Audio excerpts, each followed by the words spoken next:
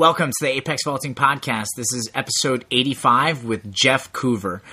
For those of you who don't know, Jeff Coover, 550 guy, he coaches now in Division I, and he joins the podcast to discuss the backyard pole vaulting meet that happened yesterday.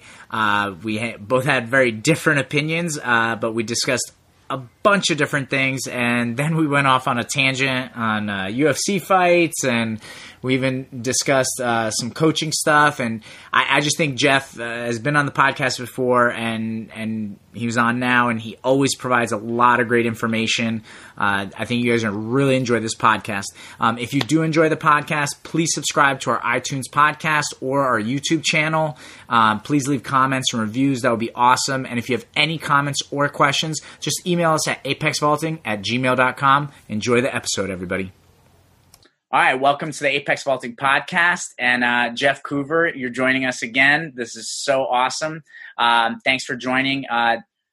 We started commenting back and forth yesterday. I made a post. Everybody's talking about this backyard pole vaulting extravaganza that was yesterday, where Renaud Lavillenie, Mondo Duplantis, and Sam Kendricks competed at their own houses. So there's social distancing, and we got to see them jump. I think first off, I think it's awesome that they did it. It's really, really great, but it ended in a tie, And so I made this post, and I'm like, dude, if it ends in a tie, come on, like that, if you're not willing to go through a tiebreaker, you should get a loss. And I don't know, maybe I didn't post it clearly enough, but really it's not even so much that I was upset at the athletes. It's more that, like, how did they not think this through? Like, obviously you could end up in a tie. What are you going to do about it?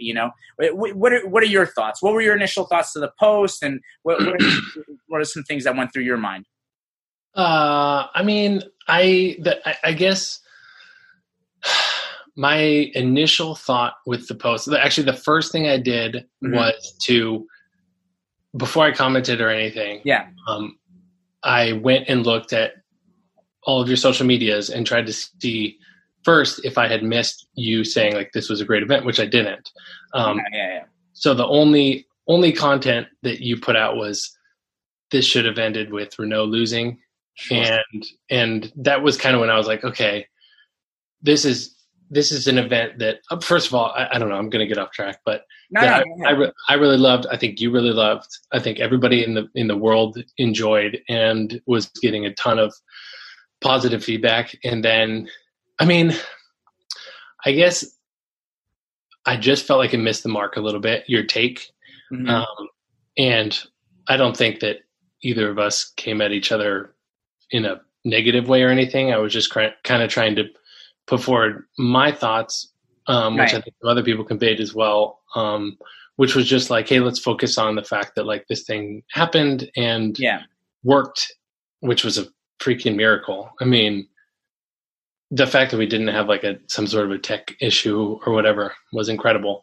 And I guess maybe I'm overly positive and overly celebratory of like any opportunity to watch pole vaulting. And I'm maybe also like a pole vault culture type guy where it's like, as well as anybody, that the camaraderie and the nature and the spirit of our event and our sport is different than other sports. And I don't know that there's definitely not another track event, but maybe not another sport where the three best guys in the world are willing to come together and jump just for fun, basically. So I definitely think, like, just a couple things about what you said. I definitely think that out of all the events in track, I definitely think pole vault to me is so technical, so exciting. There's so many adjustments to be made, jump from jump.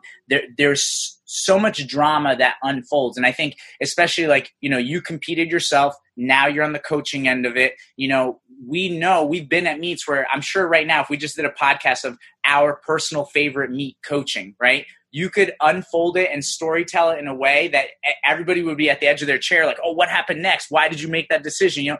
And I think sometimes just watching a broadcast, let's say just in general, we don't always get that, and I think that's what could help make the sport more popular. The other thing, like what you were saying, I think because we're such a small sport, like it happens to me too. I don't even remember. I mentioned to you when we were messaging about my nephews. It's like I think I was watching like some kind of cartoon with my nephews, and there was like a pole vaulter in the cartoon. And it's like, as pole vault fans, anything pole vault, we're like, oh my god, that's awesome. You know what I mean? And it reminds me of so my ethnic background. I'm Serbian. I was born in Serbia. Anytime there's a Serbian athlete in any sport, Jeff, my father thinks that guy is the best athlete in that sport. Like when Vlade Divac was in the NBA, like that's it. There was no better center, which of course Shaquille O'Neal was way better than Vlade. I mean, I love Vlade, but Shaq was better, right? So I think sometimes as a pole vault community, we're so gung-ho pole vault that it's almost like we're excited for anything that we get. And I think sometimes we got to look through the lens of like, how could this be a little bit better, you know? And look, like, I just thought the way it unfolded at the end, to me, I mean, I think if I would say who my favorite vaulters of all time, I would say Sergei Bubka. But man, seeing Mondo's reaction at the end, like he was like, Ty, no, we got to keep going. Like, I want to do this thing. I got pumped up. I was like, yo, Mondo just like climbed the list that I have. You know what I mean? Like I got pumped up watching that, you know? So, I mean, that was kind of the emotions that I felt at the end of it. You know what I mean? Yeah. No, for sure. And then, you know, he took the little celebratory jump and did the fake celebration. But at the end of the day, you know, like he was like, oh, dude, who cares? You know, it's a tie.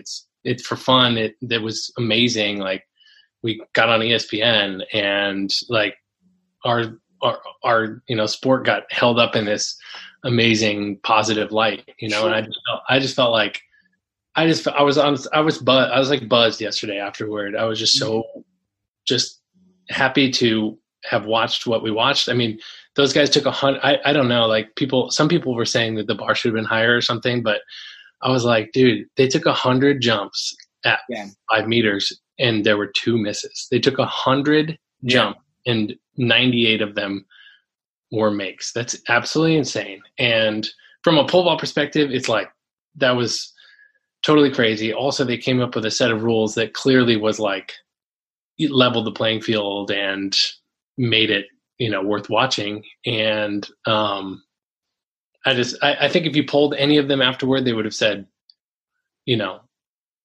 they would have liked to have won by 1 jump, but if it ends in a tie, it ends in a tie. And that's just how it is, because it was just for fun. So I just thought it was an opportunity for everybody to come together, and I think everybody did. And there's always got to be some, you know, an alternative opinion also, but it was just like, you know, I thought it was cool how the whole track world really, I mean, Ashton's jumping on the podcast or on the comments being like, let's do decathlon. And yeah, anyway, I just really, really enjoyed it and I liked it. And if I were running the show, I would have just I literally would have put something in the beginning of it that would have, you know, I guess I would have asked them, hey, do you guys want to break a tie if it happens? Right. And if anybody said no, then I would just say, we're just going to end it in a tie if it ends in a tie.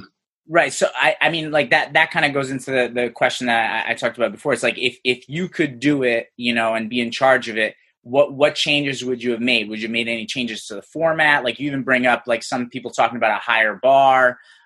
You know, what are some adjustments that could be made? Because I think here's the thing too. It's, you know, the first time you do something, it's never going to come out the best. You know what I mean? It's like, but I mean, that was what was so amazing, was that it did come out so well. You know, I mean, I think there's definitely a lot of positives to it. But some of the things that I thought about, like, you know, at least format wise, one, they could have done just like a traditional meet with short run approach, you know, which I think that would have been exciting to watch, because but that was going to be really hard because the setups are so different. Renault's down runway is like 6% downhill. So it's like if he runs from 8 steps, he says it's something like 14, like the speed that he has at the box. So then it's okay, do you let Sam go from 14? And then it's like, well, Mondo can't go from 14. His runway's too short. So that's why Renaud came up with the setup, the format that they came up with. See, so now, you know, that brings up another thing. It's like, I feel like I don't know how easily this information was all put out there. You know what I mean? Like, because I don't know that a lot of people know that. Like, they tuned in, they're watching, they don't kind of know what's going on. I know even I talked to Katerina Stefanidi this past fall because they had those big Diamond League meetings, you know, about the changes. Like, they cut out some events and stuff like that. And I know Katerina, she's always told me, she's like, I don't understand how there's not a leaderboard at each event. It could be as simple as like, just like, I don't know if you've ever seen like Formula One or NASCAR, like they have that like big pole with like the changing numbers of the drivers that are in the lead and stuff like that. Like that's a big issue, I think, in track and field, is that not enough people even understand the rules. Like, okay, me and you, we're pole vault nerds. Like, we love the pole vault. We know how pole vault works, right? And as soon as you bring up like the downhill runway and stuff, I'm like, okay, there's certain issues there. You know, I don't know how you make that fair. So I totally get that. But it's like the casual fan doesn't always get that information. Like, even what about even just a track fan? Like, I'm sure there's a lot of people who, let's say, go to track stadiums, go to track meets, that depending on what event they're watching, they might not even know enough of the rules, like just in a traditional meet, never mind some special situation like this. That's what I always feel like is the biggest thing for me, is when they're doing track events, there's not enough communication about what's going on. Like, when you watch other sporting events, it's like they hammer that stuff home, like, constantly. Like, so you may be tuning in for a football game for the millionth time in your life, but they're still explaining all the situations so that you know what's going on, because there's got to be someone watching for the first time, you know? So, I mean, I don't know. In your opinion, like, what could they have done better as far as that, presenting the information, you know?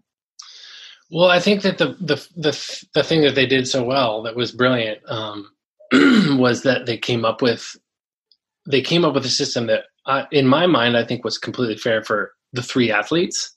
Mm-hmm. So that, you know, Renaud was running from 6 steps and Mondo was running from 8. Sam came back from 10. Mm-hmm.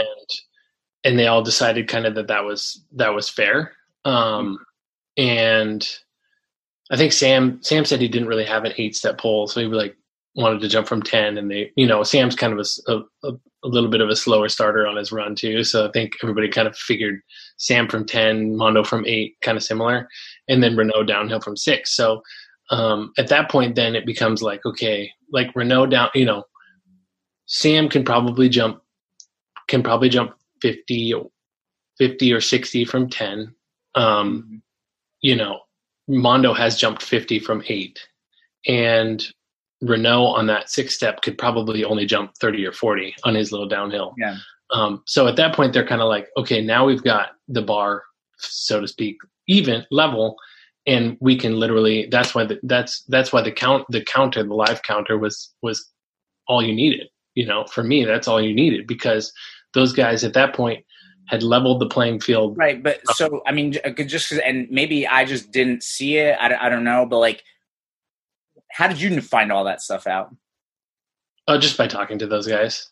See, like that, but that's my point. So it's like, but I don't think that the casual viewer, I don't think they needed to know that information. I think it was just, I was just curious and wanted to know. I think the thing that the casual viewer needed to know was that it's just that, you know, they all three agreed to these rules, and now the playing field is level, and every make counts as one, and it's just who can put the most points. Yeah, I get that, but like, see, like for the casual viewer, not knowing all those differences and what was agreed upon and all that, like those are things that should be discussed. Like, and I think especially for pole vault people, we love hearing all that kind of stuff. You know what I mean?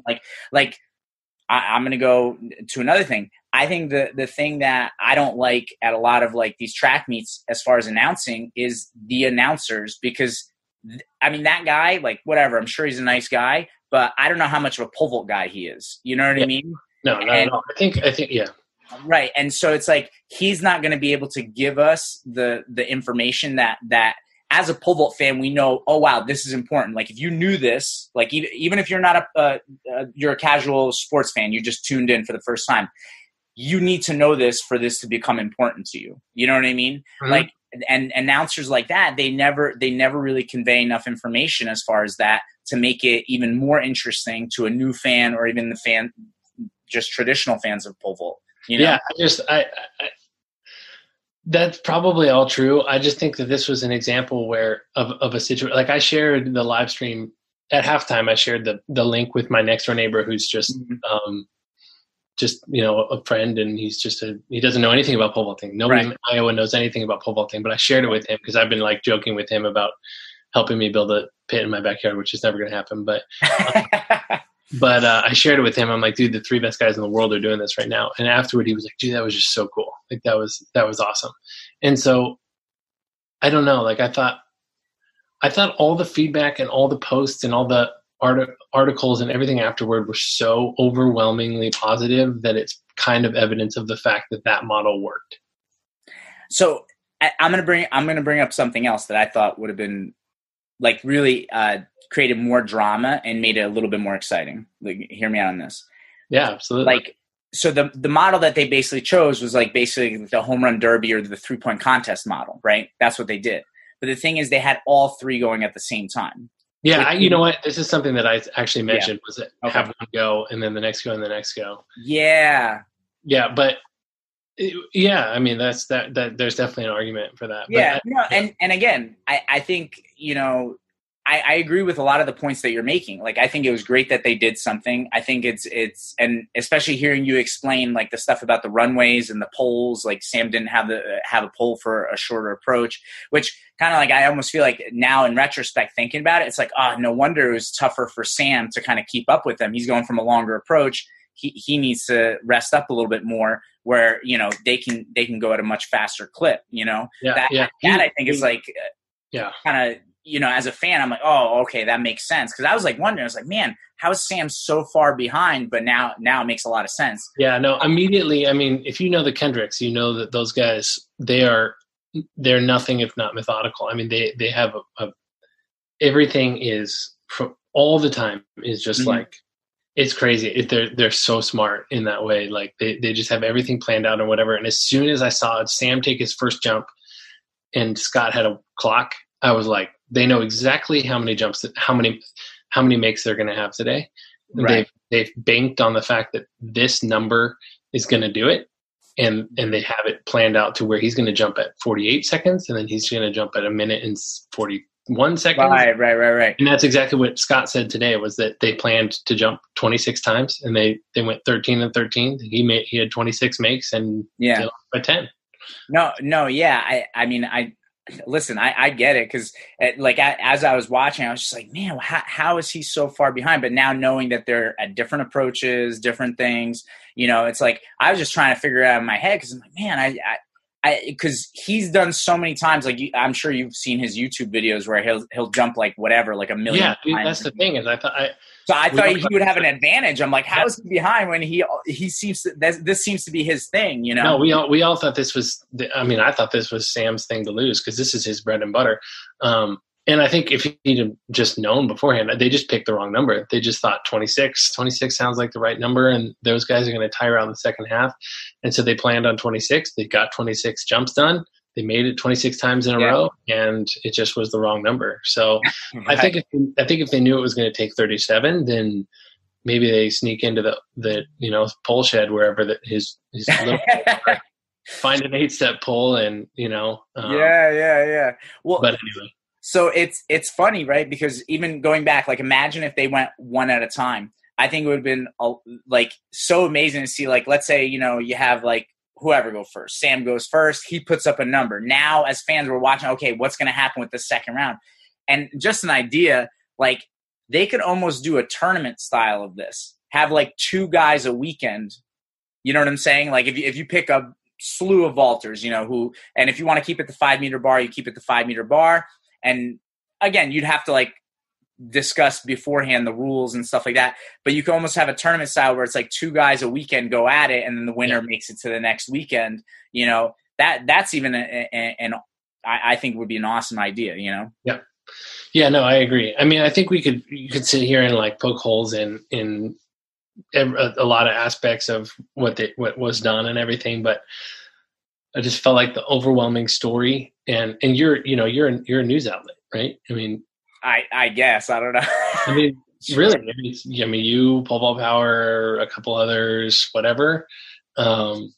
are kind of providing your takes on a lot of pole vault news. And it's like if, you know, I don't know, a good comparison, like if the NBA came out and said, like, here are the things we think could be better with The Last Dance, you know, the Jordan documentary that's going on right now. And I think everybody would be like, dude, we're just like soaking this up and eating it up. And like, that's the story, you know? But so, I mean, even, you know, you bring up The Last Dance, and I think that's a good example. I mean, like, listen, I'm loving The Last Dance, but I think after each episode, there's certain people who maybe were heroes that now don't look like heroes afterwards. Like Michael Jordan himself said before it aired, he goes, listen, I think a lot of people after watching this may not like me so much. You know, I think that's the other thing. Like when I think about pole vault culture, sometimes like, look, like I post stuff, and I think the reason that there's not a lot of people posting things is because they're afraid of getting, you know, backlash from their comments. You know what I mean?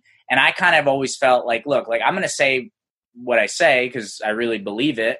I also don't think I ever say anything in that bad of a way. Like I'm not trying to like, you know, I'm not calling anybody like a piece of shit or something. You know what I mean? Like I don't go crazy. You know, it's like I'm giving my opinion on things. But I think a lot of people in the pole vault community are afraid to upset people. You know what I mean? And the thing is, you're always going to upset someone. Like Jeff, you could literally post the most vanilla, basic drill, right? And there's going to be somebody who's probably like, I don't like that. We do it like this or whatever. And I think a lot of times that's what prevents people from actually putting stuff out there. I mean, you see it in other things, like in the strength and conditioning community. You know, it's like you post someone doing a lift, everybody rips it apart. They can't, you know what I mean? Like that's just what happens. Like, you know, and so I've always felt like that's one of the things that holds us back as a community, because people are almost like afraid to speak, because I can't tell you the things that I've heard off the record, you know, off the podcast, or just within, you know, meets or something like that, where someone's like, oh my God, I'm so pissed about blah, blah, blah. And it's like, but nobody's actually willing to like, you know what I mean? Like talk, because they're afraid of upsetting somebody, you know what I mean? And the thing is like, look, you're right. Like, look, I think if I said something like really crazy and I was like belligerent or something like that, of course, people should not listen to me. There should be consequences for it. It's I'm not saying anybody shouldn't listen to you at all. No. Yeah, no, I know you're not saying that. I'm just saying in general, I think like as a community, we have to kind of understand that, you know, it's like, because almost like I sometimes feel like some people are like, oh my God, this is my favorite vaulter. Well, I think this one's better. And then it's like people start an argument, and it's like, I think a good debate, talking back and forth is awesome. But it's like I could see sometimes where it's like certain topics come up, and it's like, oh my God, it's like World War III. Like, you know, just bring up the bottom arm, and that's it. You know, it's that's that's literally all you have to do at any point. At any point, yeah. As soon as you and a pole vault person are getting along, just be like, yeah, left arm. They're like, everybody. Yeah, 100%. And the thing that I wish people were more open to is like, listen, like we could have a left arm debate and still be friends and still help each other out. Like I tell people all the time, like some of the people that I'm real tight with, club coaches or high school coaches, they literally coach the complete opposite way that I do, but I'm very close with them. If they need poles, I lend them out. You know, if I need something, they'll help me out. And so we've got to, you know, almost like get to a point where it's like, well, I guess this is my question. And I was thinking about this last night, thinking about the podcast, is like, in your opinion, how do people go about having nice open discussion, you know, versus just, you know, pissing each other off? Like, you know, it's like, what's the mentality? What are the ground rules for you, you know? I mean, I think just respect, you know, and kindness, and just, I don't know. I guess I shouldn't say kindness, more like honesty and respect, I think are the biggest things. And then not being inflammatory where you don't need, within the need for inflammatory, you know, inflammation is not there. So I don't know if that makes sense or not, but I just think that the basis for having open discussion that is productive is maybe if I had to boil it down, would just be mutual respect. And you know, that's pretty much it. I'm all for open discussion, and I think that you and I can, like, you know, write back and forth on whatever. And totally be respectful of one another and, not throw jabs or whatever. So I don't know that there necessarily needs to be like ground rules for that or whatever. I think that being, being respectful where you need to be respectful, in my opinion, is pretty much all there is, and not dragging anybody through the mud that doesn't deserve it, or trampling on anybody that's down or whatever. I mean, maybe I'm soft or whatever, but no, I think respect is huge. It just, it's like, I think there are a couple things. I think sometimes it's clear that some people don't have respect for some people. Like I remember one time on Facebook, I went back and forth with a certain coach, and they like came out and they're like, literally he goes, well, you don't do anything for the pole vault community, and I'm like, whoa, time out, dude. I'm like, I coach a club with 100 athletes. Yeah. I put out free content, I put out videos, what are you doing? You coach one person, you know what I mean? Like, and listen, that's great. You've been very successful with that one person, but like, don't tell me that I'm not doing anything for the community. And I think that's sometimes where it's tough. And I get it, again, because we are such a small community, I think people think if they've achieved a certain mark or they won a certain meet, it's like they should be untouchable. Like nothing can go wrong.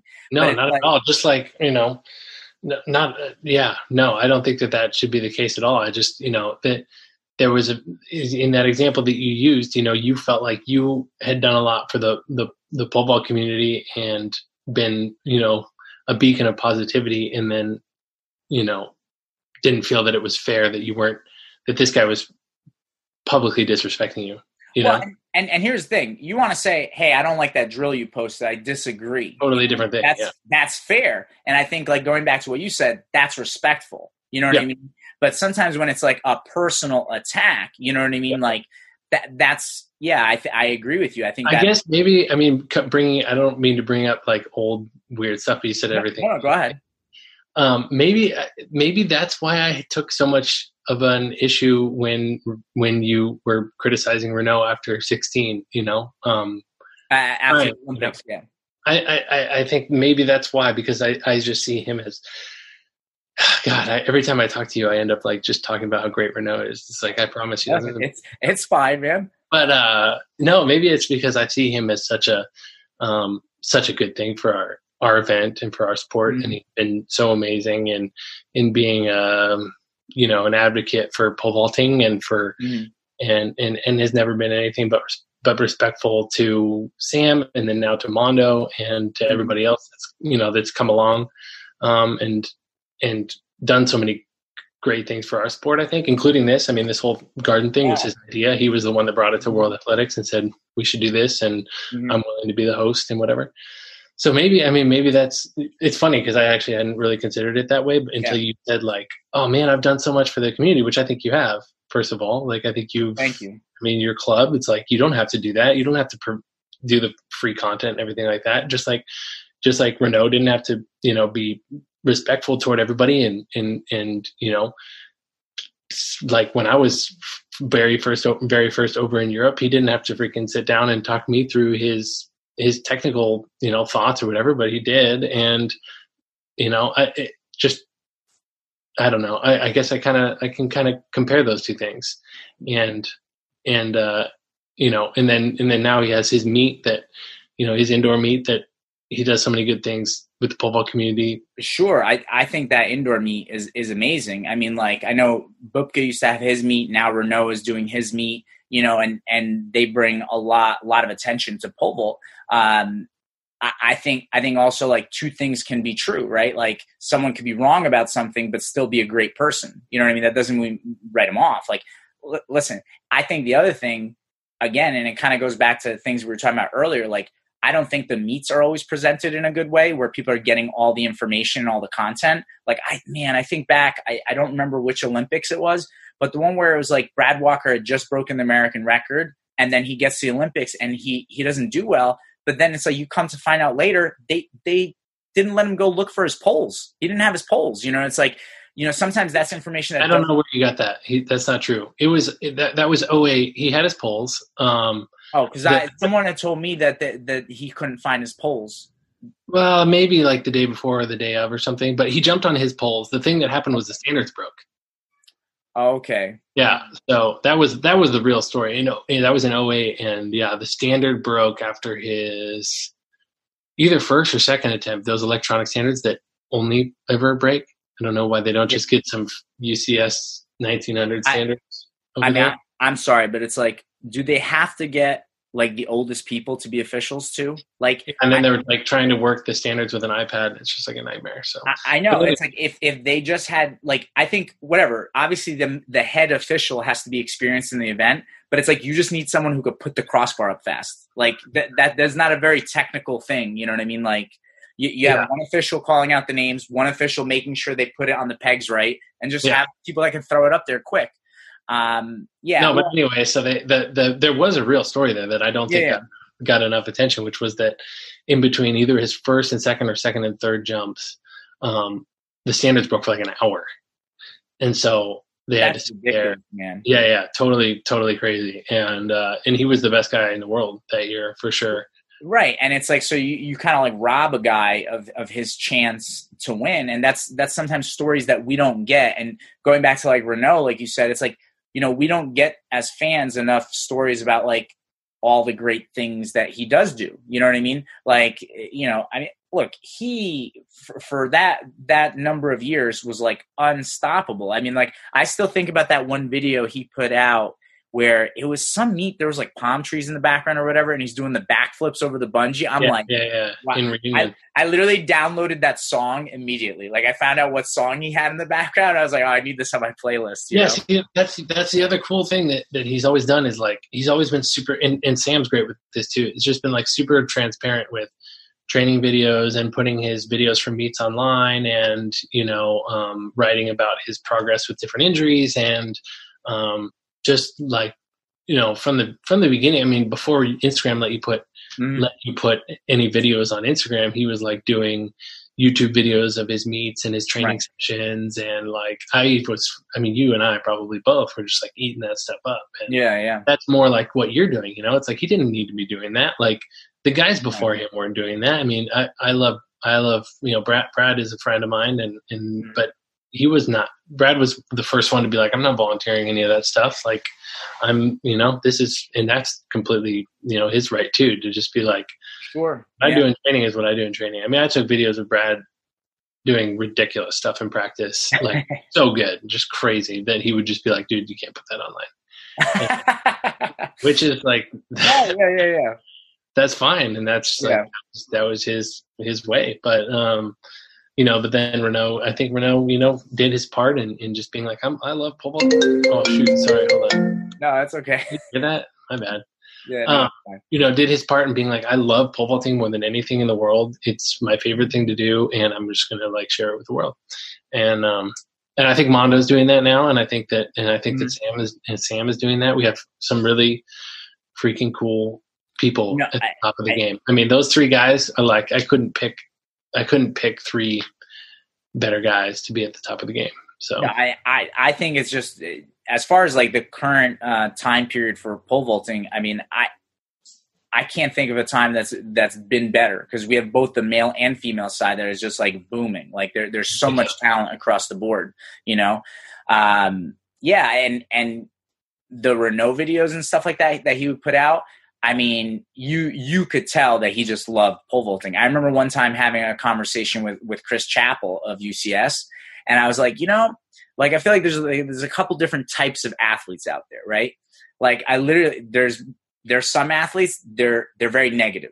They're the type of person that they get in the squat rack and they're like, if I don't do this, I'm a piece of shit. Like I have to squat right now. I have to train, and they have to PR. Otherwise, you know what I mean? They're trying to like fill some void. But I'm like watching Renaud, it's like, it doesn't look like that. It looks like this is just someone who just really enjoys the event. He loves it. He's having a lot of fun. And I'm like, dude, like it's hard to beat somebody like that. You know what I mean? Because it's not like, it's not some arbitrary mark. You know what I mean? Where I was talking to Sandra in the podcast, and I was like, I was asking him what his thoughts on, where did all this youth talent come from? And one of the things that I said, I was like, I think a big contributing factor was Renaud breaking the world record, because before that, like, you even look at someone like Steve Hooker, who I thought for 2 years, he had like such a rock solid, span where he won the Olympics, he won that world championship injured, but it's like, you could almost tell, I was like, well, I won those big meets, I've attempted the world record, I'm good. I've reached those goals. Whereas like for Renaud, it's like, no, I'm just jumping and I love this and this is fun and whatever happens, and boom, he breaks the world record, which now allows everyone else to go, oh my God, it's possible. Yeah. Yeah. No, that's a good take. Yeah. It is. I totally agree with you. I think that's because before it was Bubka and nobody could beat Bubka. It was like, that was the unbreakable record. And then this dude with just a ferocious love for the sport and some wheels, just goes and decides he's going to do it, and he does it, because I mean, when we were growing up pole vaulting, like when I was in high school and college, and Bubka had the record, it was like, dude, you can't do that. Like, you can't do that because it was freaking Bubka and he did it. Right. And like Brad jumped 604 and he touched the bar, and like not that he held the bar or something, but right. No, but yeah. He didn't like blow it up. Yeah. He barely made 604, and it was like, and that's Brad Walker. He's a freaking horse. He's a great pole vaulter. He's on these huge poles, holding high. Right. Like, that's pretty much as high as you can probably jump. And right, unless you're Bubka. Right. Well, yeah. I think that's sometimes what we do. Like, you brought up The Last Dance with Michael Jordan, right? But it's like, in our sport for pole vault, Bubka was the Michael Jordan, and the way you talk about him and everything, it's like you make him out to be, this magical creature. Like, it's not even possible. Like, he's not human. He's like, you would hear all the stories. People are like, oh, he could have done the 4x1. He would have done this. He would have done that. And like, it's like, all right, dude, he's a human being. Like, somebody else could do it, Yeah. He also, with overwhelming evidence, was on drugs. I mean, he was a human being. He was a human being that was most likely using performance-enhancing drugs. I mean, that's just the fact that's just how it is. Well, look, I mean, clearly, I think especially that time period, what I mean? Now, obviously, he never failed the test and all that, but neither did Lance Armstrong, so. The other thing that I feel like people don't bring up enough, and this is something that bothers me as a track fan, right? Because I feel like when you talk to people outside of our sport, a lot of times they're like, oh, there's a lot of steroids in track, And I'm like, there's a lot of steroids in track. Have you watched a football game? Like, yeah. No. The thing that people don't understand sometimes as far as like the testing and stuff like that is the WADA numbers, you know what I mean? You will fail a test for WADA way before an NFL player fails the test. And then even like something that's not discussed enough, like even like as recently, I think it was like 2 years ago, Julian Edelman of the New England Patriots, he failed a drug test. He was only suspended like 4 games. Oh yeah, that happens all the time. Yeah. No, football is definitely worse, but there's also definitely doping in track and field. Oh, listen, again, I've heard things off the record on the podcast about certain individuals currently jumping. You know what I mean?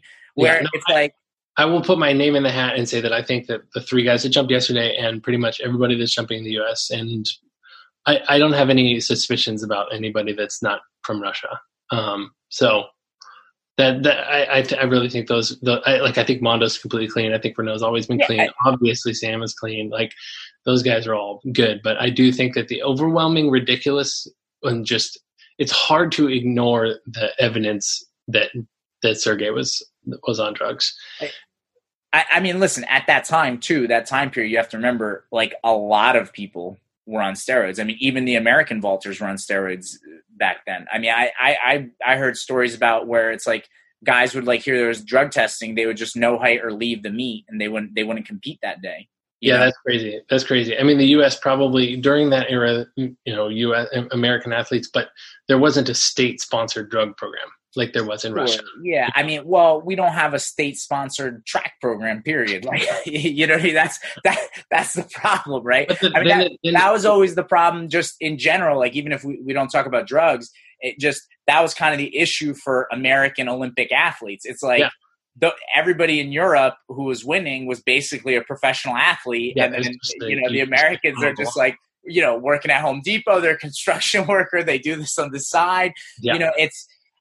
It's so crazy. And I mean, like, and it's funny where this podcast has gone now, but it always happens. That's one of my big issues with even just the Olympics in general. I strongly believe this. I feel like the Olympics chokes a lot of sports because what other sports league could you imagine the NFL was making all this money and they paid that little to the football players? Like, you wouldn't have a football season. And so you have all these people that are going to the Olympics and, I really feel bad. Like, even you read some stories, like, I don't know if you ever heard about the Ronda Rousey story, but it's like she finally did it. She medaled at the Olympics and she's like, holy shit, I'm sleeping in my car. Yeah.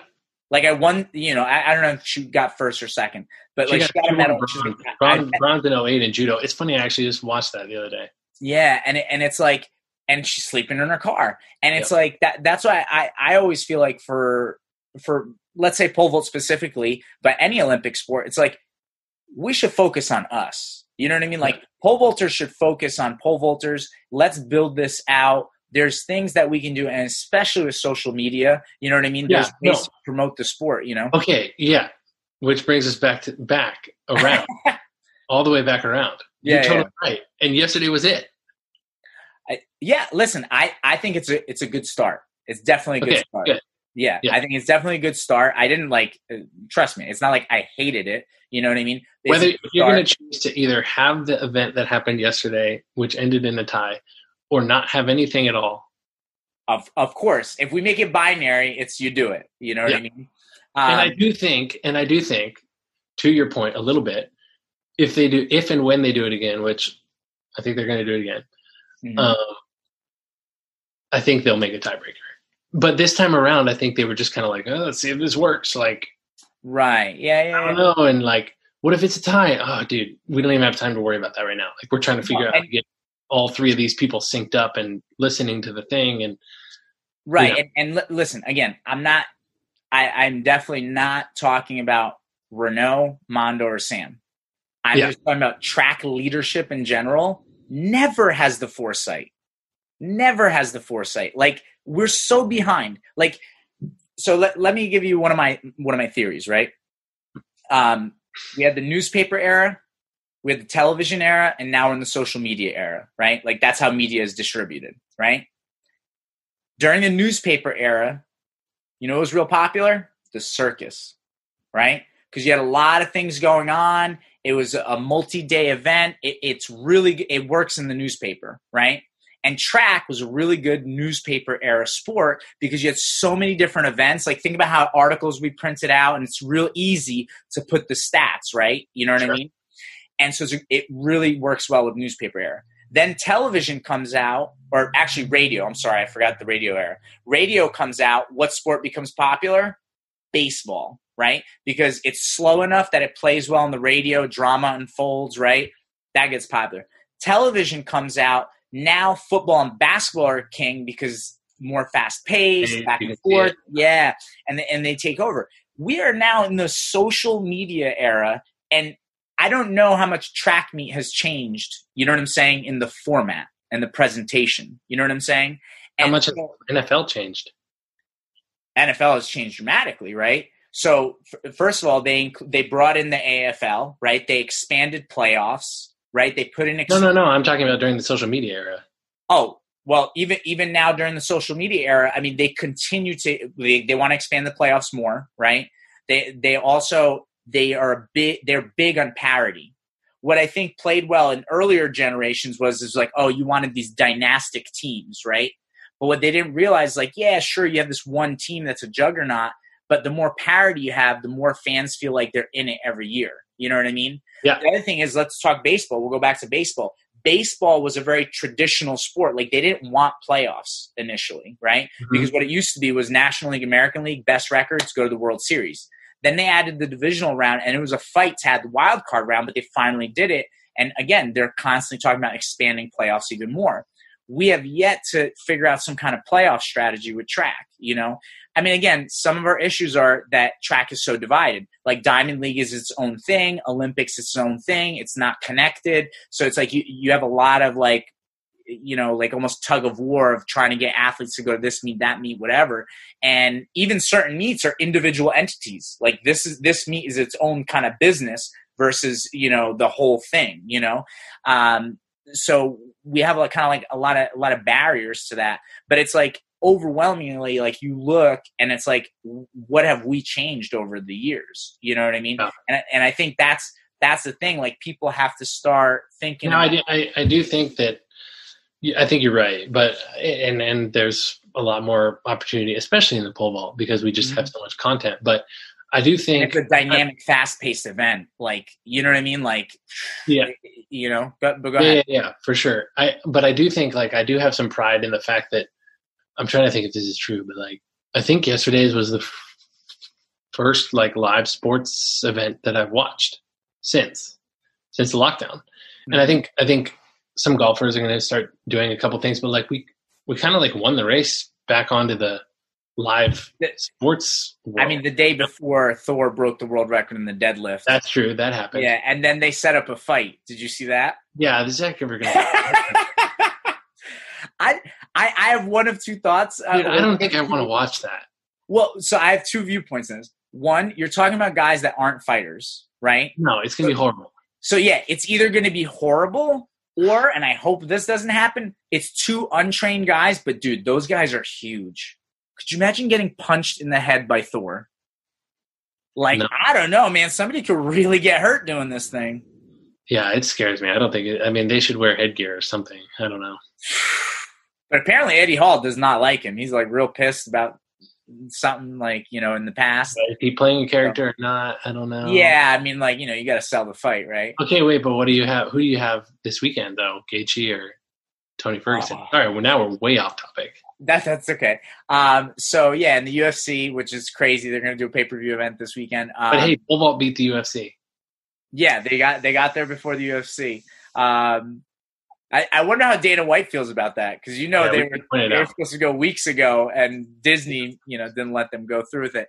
But, yeah, in the UFC right now, I mean, first of all, I'm super pissed that Tony Ferguson's not fighting Khabib. I know. That I can't believe. But it's never going to happen.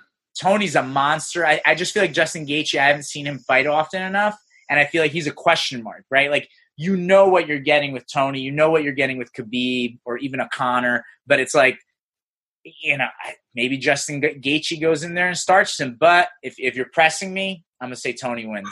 I think that's a good assessment. Probably. It's like, I want Tony to win so that Tony and Khabib can fight, but I don't think that fight's ever going to get made. I just don't think it's ever going to happen. Yeah, unfortunately. But then I like Justin. I think he's a cool fighter, but yeah. I hope it goes to the ground is my biggest thing, because those guys are both really good wrestlers and they both like to stand up, which is kind of weird. Yeah. But anyway, yeah, I'm just glad that there's going to be some live sports again. Yeah. It's going to be good. I'm interested to see, too. It's like, will there be a lot of pay-per-views? You know what I mean? Like, because he's doing like 3 in 10 days or something. Yeah. Cowboy wants to fight on all 3 of them. Oh, my God. Yeah, he's crazy. Cowboy's crazy.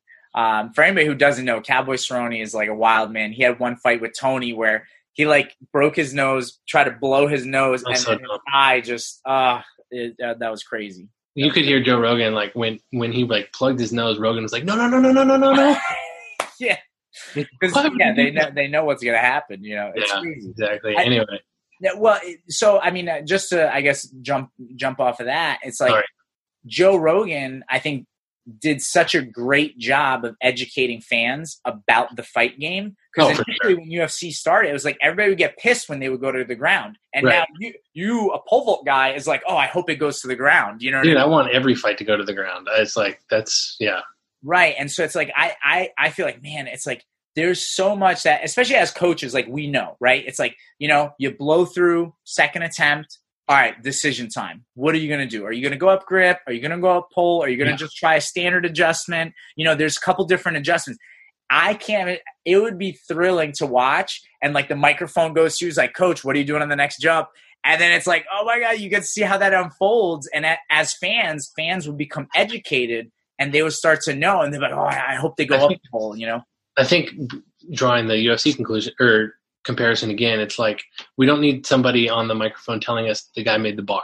Just like we don't need somebody on the microphone in the UFC saying somebody got knocked out on standing up. Like, yeah, no shit. He hit him in the face and he got knocked out. We need freaking Rogan and the heavyweight, the badass wrestler. DC. Yeah, Daniel Cormier. Yeah. On either side of the color commentary guy talking about what's happening on the ground. Right. Because that's the part that most, fight fans maybe have less of an idea about. But then when you hear more and more about it from those two guys, from DC from a wrestling standpoint and from an MMA standpoint, and Rogan from more of a jiu-jitsu standpoint, it's like you really start to see how these guys are rolling and all that stuff. And I think that can be compared to changing poles and being under at the takeoff and what's happening on the runway and what's the wind blowing and all that sort of stuff. 100%. Yeah. And even, again, even the event that just happened, it would have been so cool to hear them talk about their decisions about like the approaches and what pole. And it's like, that would have been, I think, really, really fun. You know what I mean? And then the more educated the fan base gets, the more they understand that, the more they want to hear that kind of stuff. And it unfolds so much more drama, Well, for anybody that's still listening, all I know is that Renaud used a 460 14.5. And he didn't tell me that I could tell people that, but I just for anybody that is curious, he made which my immediate reaction was, my God, that guy made 5 meters 36 times on a 15-foot pole. Yeah. Pretty amazing. So yeah. Well, I feel like that stuff even too, like knowing more about the numbers from a coaching and athlete standpoint, it allows people to understand, okay, well, how should I be directing my training? Like, what do I need to do? Because you're right. Someone hears that is like, wait, he was on a 15-foot pole and he jumped 5 meters 36 times. Like, what? And it's like, there's definitely like some kid out there is like, dude, I'm on a 15-foot pole jumping 14.6. Like, okay. You know what I mean? And so now people can dissect. It's like, okay, maybe I don't need to get on a longer pole, or vice versa. There could be a kid that's doing something crazy, and it's like, okay, you got to figure out your takeoff and get on a bigger pole. Yeah, for sure. But I think that kind of stuff helps so much. Yeah, I know even like I know people have commented on the Sandre post where I was like, hey, what's bringing about all this change? And a lot of people were like, just having access to information is allowing a lot of young people to jump higher.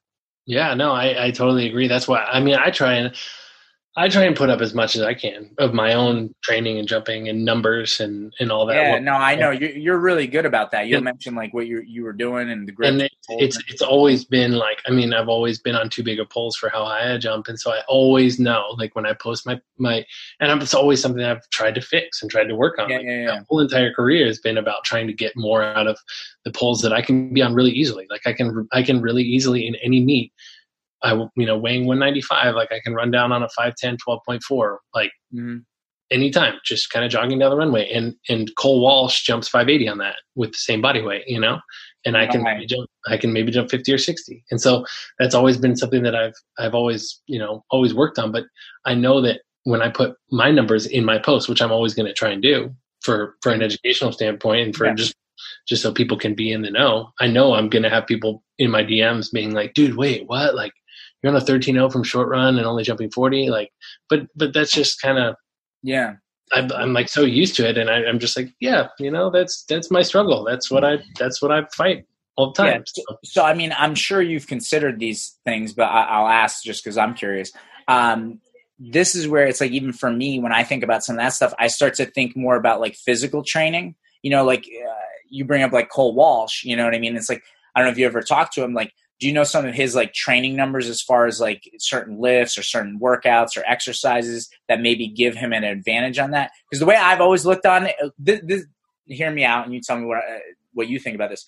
I've always viewed about like getting on a pole is very speed correlated, right? So if you can get on certain poles, you probably have enough prerequisite runway speed, size, whatever. The efficiency on the pole, like going up the pole, is very, like, to me, upper body correlated. Like, I just noticed people who have like stronger lats, typically they're much more efficient on a pole. And it really comes down to power to weight ratio, right? You can't do like whatever, like weighted pull-ups, but then you weigh like way too much or something like that. But have you ever thought about that kind of stuff? Yeah, for sure. Maybe. But, I guess I kind of, I view it a little bit differently. I think that probably the way that you look at it might have merit, and you might be totally right. I just think, like, Cole and I are good examples because we weigh about the same. He's running a little bit faster than me on the runway. Mm-hmm. Maybe a tenth or 0.2 of a meter per second faster on the runway. We're on similar poles. In fact, I've historically been on, half a flex or 1.0 bigger poles than him. Mm-hmm. But he jumps a lot higher and has jumped a lot higher. I guess I haven't really talked to him about like weight room numbers or anything like that. But I mean, all I can do is use my eye and watch him and be like, that guy's just a better pole vaulter than I am. Like, he's just, and that's fine. I mean, like, I've been doing this too long to be like, to have any sort of, like, ego issue about that. Like, Cole's just better on the pole than I am. Like, he just has, for me, it's a feeling thing. It's a sensation and feeling thing. And Renaud always talks about like rhythm in the jump and good sensations and good feelings. And I think I just have a really, really hard time. I always have had a really hard time finding that feeling. And like Mondo is just like, he can just switch his brain off. He just knows it. He knows where the energy is when he's in the air, when he's on the pole, how to redirect it, how to stay behind the pole and all that stuff. Like, that's one thing that Cole is just so much better at than me at, is staying behind the pole, swinging early, getting on his top hand, and just knowing kind of where to position his center of mass and when to lengthen a limb or kind of torque things. Yeah, I always think about it as like almost like leverage, like some people it's all how to create leverage and and I've just for me, I've never been, and I've always fought to have just another 0.5% or 1% of that feeling of reorganizing energy in the air in a way that makes me go higher in the air. So it's just that's something that's always been difficult for me, and that's kind of how I see it. It's like, and Brad is another good example. Like, Brad and I weighed the same. We're on the same poles when I trained with him, and I was jumping 550 and he was jumping 590 at 6 meters. Seriously. Okay. He was holding maybe 10 or 15 centimeters higher than me, but it's just like I just knew where to put energy and how to get it back in the system so that he went really high in the air. And it just like that, it was so frustrating to me at the time then, because I was young and I was like, why can't I do that? And then now I'm just like, it's like me asking, why can't I run as fast as Usain Bolt? Like, I just can't. It's just like not in my DNA, but I can maybe learn a little bit more, I mean, I think everybody could get a little bit better. I had a post about that. It's like, not everyone can jump high, but everyone can jump higher. You know? Yeah. Yeah. That's a really good, that's a good way to say it. Yeah. And I have two thoughts from what you just said. I think one, Mondo is just so crazy because, like, even when he was little, like, you remember when he would do like the impersonation vaults, where he would jump like certain vault. It's like, most people are just trying to figure out how to pole vault, and this guy's like doing impressions of other vaulters. So his feeling and awareness when he jumps is just so high. And like you said, like even Roman Bacharnikov said something to me once that I never forget.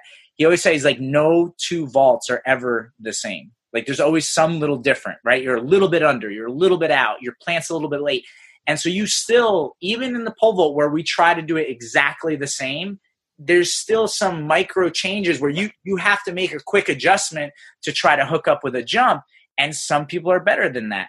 I would also say that what I think is a little bit tricky and misleading in the pole vault is sometimes people will look at, like, let's say mid marks or runway speed alone and be like, well, both these guys are hitting the same mid, same speed. Why do they jump a foot apart? And it's like, well, here's the thing, like, even sprinting speed, right? It's frequency times stride length. well, maybe this guy just has these long strides that are slow and lumbering, and they can get to that speed, but they're not explosive. And so it's not just top end speed in the pole vault. You still need that explosiveness to move on the pole. And so some people are more explosive than others. You know what I mean? And obviously you try to get better with training and just technique and whatever, but there's limitations. You know what I mean? Like you're saying, like Renaud, Mondo, Brad, even Walker, it's like they have certain talents that make them who they are. You know what I mean? Just like we're talking about Michael Jordan, The Last Dance. It's like, listen, there's just things that Michael Jordan could do that other people couldn't, Yeah.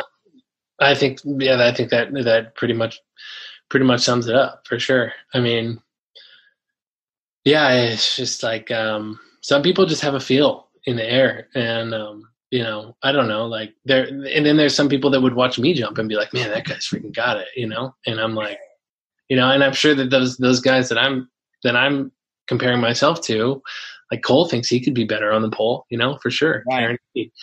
But I look at him and I'm like, dude, we're the same person, like, and you can jump a foot higher on the same poles. So what the heck's going on there? And I'm just trying to learn. I'm just trying to figure it out. So, right. Yeah, I don't know. It's just some people. I really, in my experience, I've watched so much pole vaulting in person and online, and pick the brains of anybody that would listen to me or respond to an email or respond to whatever.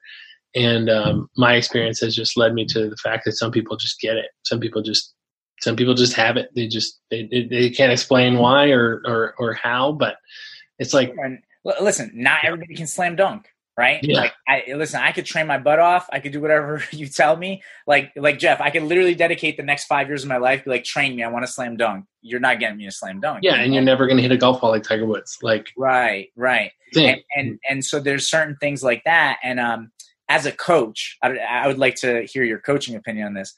I cannot believe how often this happens. Like, if you are coaching anyone that is tall, everyone assumes that person should jump high just because they're tall. And it's like, you have to also be athletic. You can't just be tall. Like, you're better off sometimes with the shorter kid who's super explosive and athletic, Yeah, for sure. My best pole vaulter right now is like, gosh, sorry, Cam, I don't want to misrepresent you, but I think he's like 5'9" or 5'10", 5'9" probably. Gosh. Yeah, that's real tall, bro. I don't know what you're talking about. No, he's like 5'9", and he's on 15-foot poles. He jumped 491, but I think he can jump, a whole lot higher than that. Yeah. And, it's just definitely, I've had tall kids that can't jump. I've had tall kids that can jump. It's just, that's definitely like body type is certainly not, I mean, look at the women's pole vault right now. It's like right. Katie, like leaving Sandy out of it, which Sandy is unbelievable, but look at Katie and Kat. Like, those girls are two consistent 470, 480 girls. Mm-hmm. Look at them next to each other. Like, they're completely different. Well, one of them, they're separated by probably half a meter per second on the runway. First of all, they're separated probably by 20, 30 centimeters of grip height. Mm-hmm. However much physical height, like it's, and then it comes down to attempts, right. And it's like, that's why our sport is so awesome. And I don't know. I just, and then the same can be said for like Renaud versus Sam when that was the deal, when Renaud and Sam were the two that were going head to head, just with the style of jumping. Renaud's holding on top of 520 poles, Sam's holding on 480 poles. And it comes down to attempts. And then my argument is always like, who's a better technician? Who's more efficient? Right. Yeah. I don't know. I don't know, because Renaud is turning his runway speed into the ability to hold 17 feet on the pole, which is incredible. Yeah. And then Sam is turning his 480 grip into making 6 meters, which is unbelievable. Yeah. Both of them are like, okay, both of them are efficient in different, or are more efficient than the other in different places. Right. So, I mean, yeah. So now, I mean, you're bringing up a conversation that I often think it's like, it's something that more people need to talk about, right? Because it's like, what is more technical? What is less technical? And I think sometimes you're right. I think there's certain things that it's not just a clear cut numbers thing always, but certainly, like, look, I've certainly coached people that I've seen a girl jump 9 feet that looked way better than some boy jumping 14 feet. You know what I mean? Yeah. And so that's definitely out there, I do think that, listen, one of my things that I hate is like when someone's like, oh, no one can jump high like that. I'm like, you just saw a video. like, you know what I mean? Like people have like pet peeves, like, dropping the drive knee, double leg swing. It's like, dude, we've seen so many people jump high, double leg swinging. Almost everybody good anymore, ever. Right. So, it's like, and listen, I think there's merits to both sides, and you could get into a technical debate about that, whether it's advantageous or not. I think that just, listen, if you're hitting it hard, you're going to have some drive knee drop. You know what I mean? Like, it's just, for sure. Well, I think the main thing is if you're trying to keep your center of mass back behind the pole, which is what those guys are all trying to do. That's why all three of those guys yesterday, all three of them are doing it. Is they're just trying to stay behind the pole and stay under their top hand. But anyway, that's. But yeah, so it's like that's a conversation that needs to be had more. Is like, okay, because like we were saying before, not everyone is going to be able to jump, 5 meters as a female or 6 meters as a male. But I do think that in technical events like the pole vault or jujitsu, right, you want to be able to get mastery, right? Sure, so it's like if you could give out, belts, like a black belt in pole vault, it's like at what point, what does someone have to do to get a black belt? They may never jump 6 meters, but what do you do to get a black belt?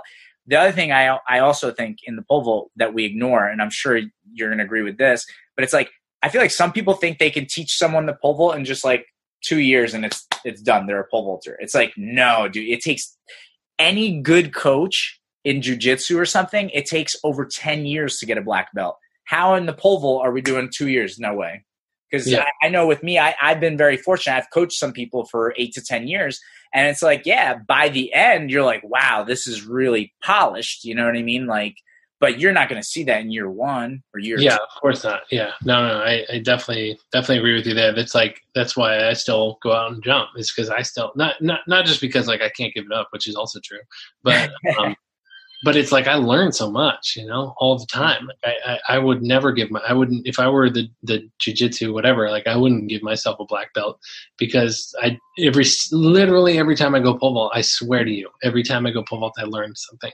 Every time I go sprint, I learn something. Every time I go lift, I learn something. Like it's just a constant exploration thing. And like it's funny you mentioned Sandre because he and I talked last week or a week and a half ago, and he gave me the stupidest little thing that he thinks about that I was like, I've never really thought of it that way. And I went and jumped and like felt completely feelings I'd never felt before pole vaulting. And was like, wow, that's another tool in the tool belt. That's an interesting way to think about that or whatever. So it's a constant process. And I don't know that anybody has ever retired from pole vaulting and been like, yeah, I pretty much did everything. I got it all done, and I could do the perfect jump 100 times in a row at the end of it.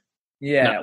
No way. Always, one of the things that I'm always proud of at the club is that when kids, let's say, go away to college and then they come back next summer to a practice, they're like, wait, this is different. This is different. It's like, yeah, if you're doing things exactly the same that you did like 5, 10, 20 years ago, there's a problem. Like you have to be constantly changing things. I don't know about you, but I come in as a coach all the time and I'm like, hey, you guys, the stuff that we were talking about like 3 weeks ago, that's all bullshit. Like we got to do it. I was totally wrong about that. Like we got to do it this different way, because, I admit my fault like so much. I'm always just like, yeah, we weren't thinking about that the right way. I wasn't presenting that the right way. Like we need to try and delete that and like, let's move on in this direction. Maybe that'll get better when I'm 50 and I'm still coaching or 60 or whatever. But hopefully if you're a really good coach, like I talked to my mentor is a guy named Dan Paff, and he's been coaching at an elite level for forever. And he's constantly like, he texted me excitedly last year being like, dude, I just spent 2 weeks on the road with the Golden State Warriors. He's like, training is bullshit. Just do the sport. Just do your sport. And Oh, you know, and he didn't. I mean, that's like a little bit condensed or whatever. But yeah. what he was trying to say is like specificity is like super important, more important than maybe he thought it was. But I mean, it's like everything is constantly changing for everybody. And you know, for me going out and pole vaulting, it's like I learn things. Going out and coaching, I learn things. So. Well, yeah, and the way I kind of view it is like, look, there's the science of things, right? Like this is how you do it, you know. But then there's a lot of organic stuff, meaning like, okay, let's say I come to you, you know, I'm a freshman, I come into your school. Every physical test you give me, I'm like blowing everything out of the water, but my pole vault technique sucks. Like, what are you going to focus on? Clearly not the physical training. You got to fix my technique because I have all the physical prerequisites, you know? Yeah, that's me and Brad Walker, man. That's 100%. I mean, that's just like you're bringing back memories. We would sprint together. I mean, he was a little faster than me sprinting. Mm-hmm. We would lift together. We were the same. We would throw shot puts. We were the same, like everything. And then we get on the pole and we'd be on the same poles. And then it was like literally he's jumping a foot and a half higher. Like, so frustrating. I'm like, what do I get better at to close this gap? Like, it just can't. It doesn't make any sense. Like you said, on paper with the science, it's like, oh, this should be about 10 centimeters different. Like Brad's a little bit faster. Like Jeff power cleans a little bit more. Brad throws the shot 30 centimeters further. Like they should be pretty much. They're on the same poles. Like they should be within 10, 15 centimeters. Right. It's just not the case. Right. Yeah. Look, that's the science just blows up in the pole vault world. Well, right, and I think any sport, right? Like I'm sure if going back to the example of Golden State Warriors, like I'm sure if you took those guys in the weight room, you know what I mean? Like I'm sure Draymond Green probably can outlift Steph Curry in everything, but it's like he can't shoot like him. No, you know what I mean? So there's still that skill, like working. Or like put those guys on a treadmill. And he would be like, dude, what are you doing? You like, you can't run 10-minute miles. A lot of them, I bet. But then they can play freaking 80 games a year, an hour a night or whatever. And be like, good. So obviously their cardio is crazy. But if you watch them run on a treadmill for 30 minutes, you'd be like, dude, you're not making it through a game.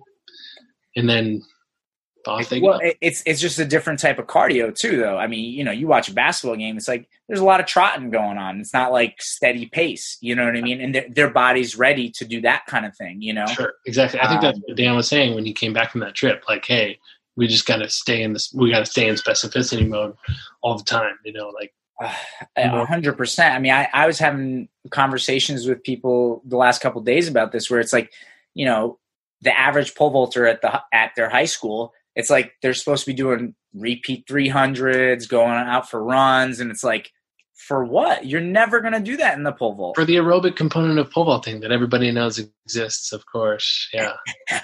For all those times, okay, literally, unless you're doing exactly what they did yesterday. Yeah. Exactly what this podcast was supposed to be about anyway. Unless you're doing that, don't run further than 80 meters ever. So yeah. Oh man. Well, look, I'm sure you may have some stuff that you got to get. I just heard my daughter just woke up upstairs and she's ready for a bottle. If anybody wants to reach out, ask you for any help or tips or anything, go for it. How can they reach you? Oh gosh, I always get these mixed up. I'm sorry. One of them's J Coover, one's Jeff Coover. So my Instagram is J Coover. Okay. JCOOVER, and then my Twitter is Jeff Coover, and you know, I'm sure I'm the only one with my last name. So you can find me, send me a message, whatever you want. And this is always it's always fun, and I'm glad that we have the ability to just, you know, disagree on some stuff, agree on a lot of stuff, more agreeing than disagreeing, and I think it's good and healthy. No, awesome. I can't agree with you more on that. Like, I'm so glad that we can disagree and talk about this stuff, and hopefully people listen and watch and get a lot out of it. Because I think, you know, besides talking about the meet, just there was a huge chunk of information there for coaches and athletes that I think they can get a lot out of. And I think you sharing your experiences of training with Brad, I mean, that's awesome, man. I mean, I think more people need to realize it's not so simple. There's no like simple magic trick, like, you know what I mean? It's not like you needed to do this one thing and boom, you would. And then people, you know, the other thing. Sorry, we're wrapping up here, but go ahead. people always then assume that like like, I guess that the thing that people don't realize is, like, I was trying as hard as I could to figure that stuff out, you know? And everyone was like, dude, you got to figure out how to jump higher on the poles you're on. I'm like, oh yeah, no way, you know? Yeah, well, like, I wasn't at that point. I shut everything off as far as, like, okay, I need to figure out how to get on an 11.2 instead of an 11.7. Like, I shut that off. I'm like, that's not the thing anymore. Like, I need to figure out how to jump 570 on a pole that Brad can jump 590 on instead of jumping 540 on it, you know? And so there's like those behind the scenes battles that are going on all the time where the peanut gallery can be like, dude, Coover's on a 12.0 and he can only jump 550 on it. Like, I'm like, dude, I know, I'm trying. You know what it's like? I think everybody thinks it's simple addition and subtraction, and it's like, no, it's calculus, bro. Yeah. And people see the most, like, obvious flaw, and they think that you're not working on it. And in reality, it was like I was working as hard as I could at it. I just couldn't do it. Yeah. 100%. And for everybody that's watching and listening, thank you for listening to the podcast. If you have any questions, just email us at apexvaulting@gmail.com. You can follow us at The Real Apex Vaulting on Instagram and Apex Vaulting on Snapchat, Twitter, Facebook, and TikTok. Jeff, thanks again for being on the podcast.